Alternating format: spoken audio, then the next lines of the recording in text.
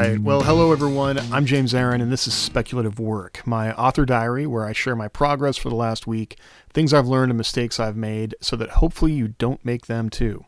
This is episode 25, a milestone in the podcast, and it only took me 2 years to get here. This is the second podcast as I'm jumping back into a bit of a break, and I'm excited to keep these going weekly.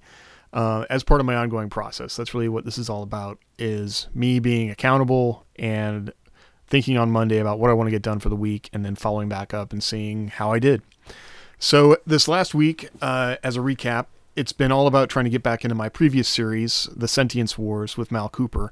I think I mentioned during the last podcast that I jumped into another series with Jeff Chaney called Galactic Law, and that required learning a whole new intellectual property, a whole new universe, writing in a different way aimed at a different audience. And I've learned a lot of great things from working with those new editors, but now it's time to shift gears and get back into what I'd been writing before. And it's been a lot more difficult than I thought it would be. And part of it is just, I'm realizing how much I get into the characters that I'm writing. And I know there are, people that can shift back and forth between characters even within the same day. And I'm finding it's really difficult for me to do that. So this past week, I have kind of been just trying a lot of different things to trick myself into just getting back into the writing. And so I'll talk about some of those different methods I used here in a bit. Some other things that happened this last week, I got a new monitor and a monitor stand for my office. When I was moving my computer out here from the bedroom where the stuff had been, the monitor tipped over, and it was just an LED monitor. I didn't understand why this happened exactly, but there was a pint glass on the desk. The monitor hit the pint glass, and that was enough to completely shatter the monitor. I got out in the office and I plugged it in, and there was like this beautiful rainbow spider web all across the front of the monitor. So that was frustrating, but I did some research and I found a new monitor to have out here, which is pretty nice. It's 34 inches wide. It's like an extra wide monitor. So it'll allow me to have, I can have like two documents open side by side on it. And that's been really nice, but it also required, getting like a arm thing, so I could hook that up on my desk, and that required a little bit of surgery on the desk, but everything is working pretty well so far. If anything, I'm just getting used to having all of this real estate, because I was using an older monitor that was like a 19-inch or something. So it's funny how quickly you adjust, and I am now feeling very luxurious. So that's been cool. I've been doing a lot of journaling, and that's kind of what I do every day just to get the juices flowing. But I'm starting to feel like doing this free flow, stream of consciousness, what's going through my mind, is getting in the way of writing fiction. And that's something that I've been thinking about. But every day I've been doing it. I'm going to talk in a second here about a program I've been using called For the Words, or it's a website, and it's got some different milestones you can meet every day. And so journaling is a way to meet those milestones, but it also feels like I'm not accomplishing the goals that I want to accomplish. So I've been doing some thinking about that. I did do some reading. I read The Defenders by Philip K. Dick, and I did that for the Classic Science Fiction podcast. And then I read a few different contemporary stories out of the most recent issue of the magazine of fantasy and science fiction. It was good. I'm glad I did that. A couple of stories stood out to me for, interesting things that I'll keep thinking about. The Dick story was first published in 1953. So it had, like a lot of his stories, it's got some dealing with like the Cold War and the Soviets, and some of the way the characters just think about their personal lives is very different than we do now. So that was interesting. I decided that I'm going to stick with public domain short stories for the Classic Science Fiction podcast. And I kind of learned a lesson last week. So I've got a local authors group that I meet with, and we were going to meet by Zoom this time around because of the quarantine. And as a way to kind of get myself into reading the stories more deeply, I decided I would read them out loud and record it. And then I thought, hey, since I did that, why don't I just share those files with the group? And some people weren't happy about that. They were not happy that I had recorded their stories.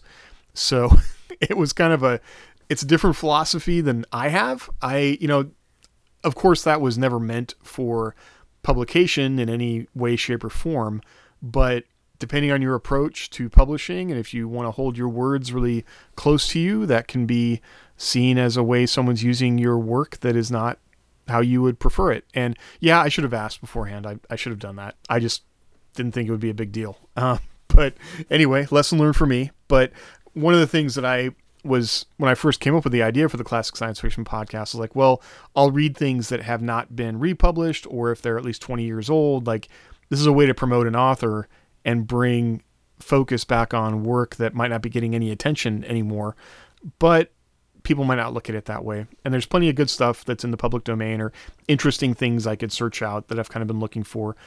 What I don't want to do is waste too much time looking for stories, but I don't know, that could be another thing of interest to share, when I find or even generate these lists of stories that are now in the public domain. So I don't know. I found some Cordwainer Smith, who's a writer I've wanted to read and never got around to it. So I found some of his stories. I'm going to read those, and I'll keep plugging away at that. I have to kind of keep reminding myself that project is for me. And while it's something I want to publish out there so other people can enjoy and benefit from the stories, I also need to not get too wrapped up about wasting time, putting too much time into it, if that makes sense. So I will keep you posted on that. I will say that the story I shared to my newsletter got more clicks than anything I've ever had in a newsletter as far as clicks go. So that was cool. I definitely am going to keep sharing this stuff to my newsletter, because it's pretty obvious that people like it and got some benefit in it. Like, nobody wrote to tell me they liked the story or not, but I didn't ask them to do that. So maybe I'll do some more of that in the future. Let's see. Another book I read was The Secret Powers of the Author Mastermind by Jay Thorne. And that was an interesting book. And if you're not familiar with what a mastermind group is, it's kind of in business, like if you've ever been part of the 2030 Club or Kiwanis or something like that, where, local businesses come together and they oftentimes have a philanthropic purpose, but it's also a great way to network and meet people in your local area that know about business, and a mastermind for writers is basically that kind of thing without the philanthropic idea. And often you pay to be part of it, but it's a way to be part of a group, typically led by someone who has more knowledge than you do, to kind of help you shortcut to that next level if you want to move up in your career. And so Jay does a good job of giving a history of masterminds, especially for authors or folks who've been focused on business, and then what he has learned from running masterminds and being part of them throughout his career. And there's a lot of good info in there as far as would you benefit from that? Are you part of one now? What's the difference between a writer's group and a mastermind? And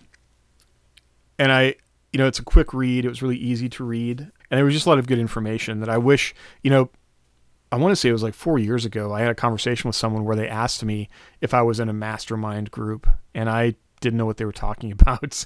And when I look back on it, like the writers group that I spent a lot of time in, the Wordos here in Eugene, was kind of like a mastermind. And we certainly had several writers in that group who were well-published, award winners, but we're also very focused on the traditional route. And that's basically what they were knowledgeable in.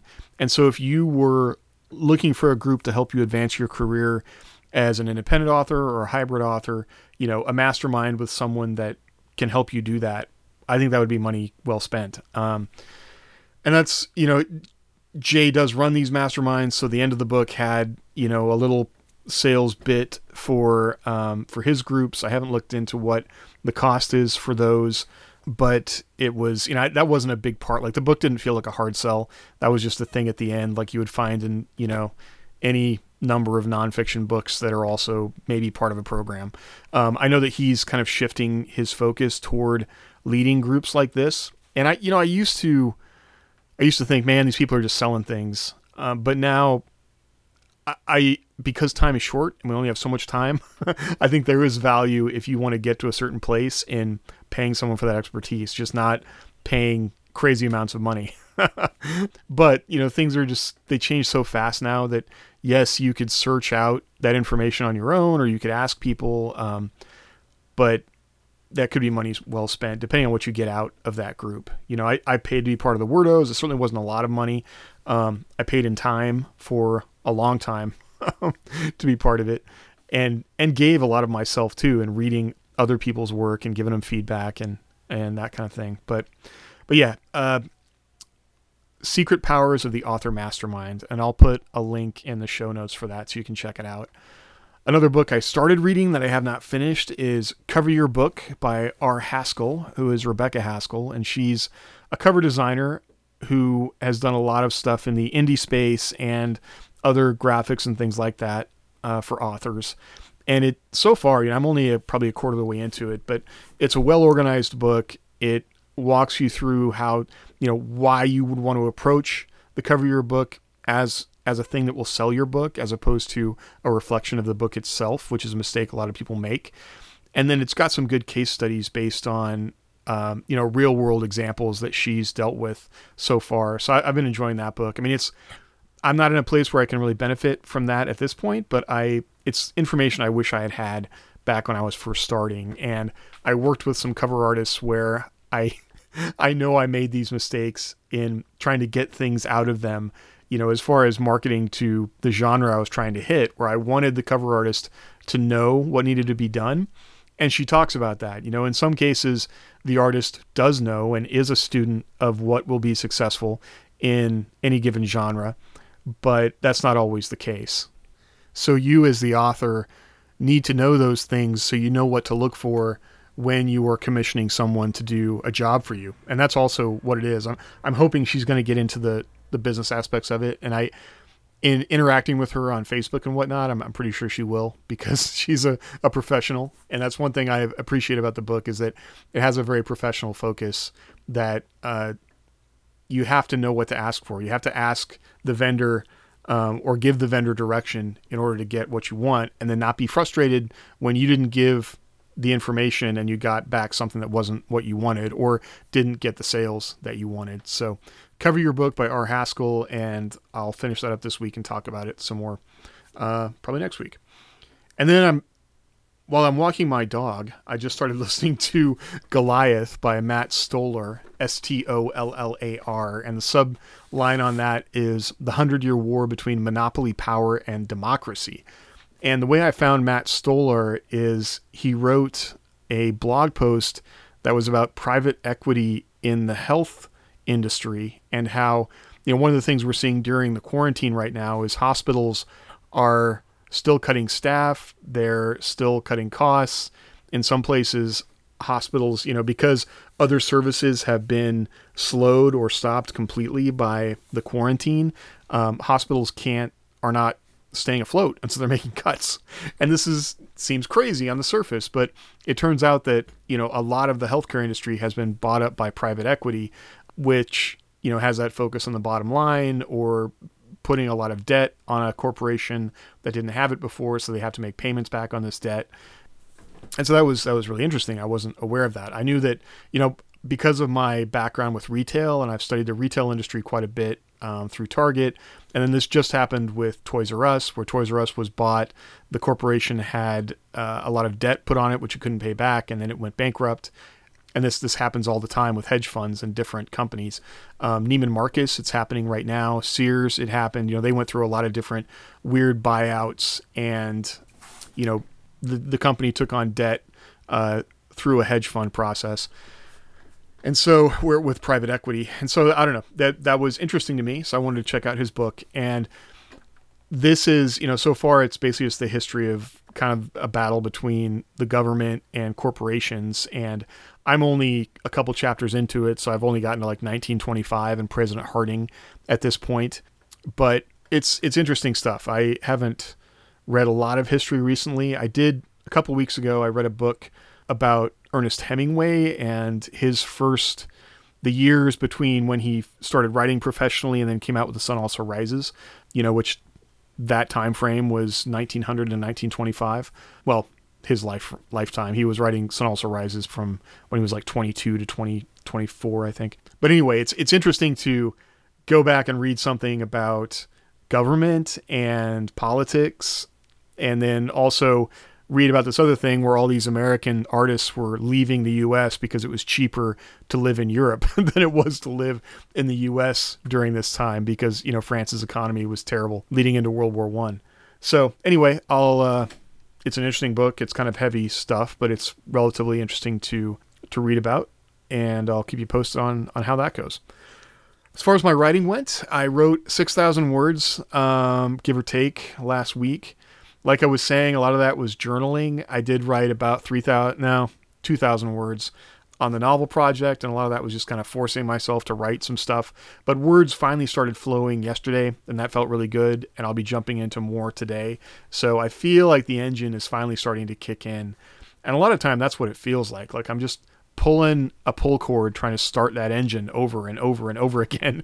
And sometimes it sputters and feels like it's going to kick, you know, and then it dies and runs out of gas. So just keep going.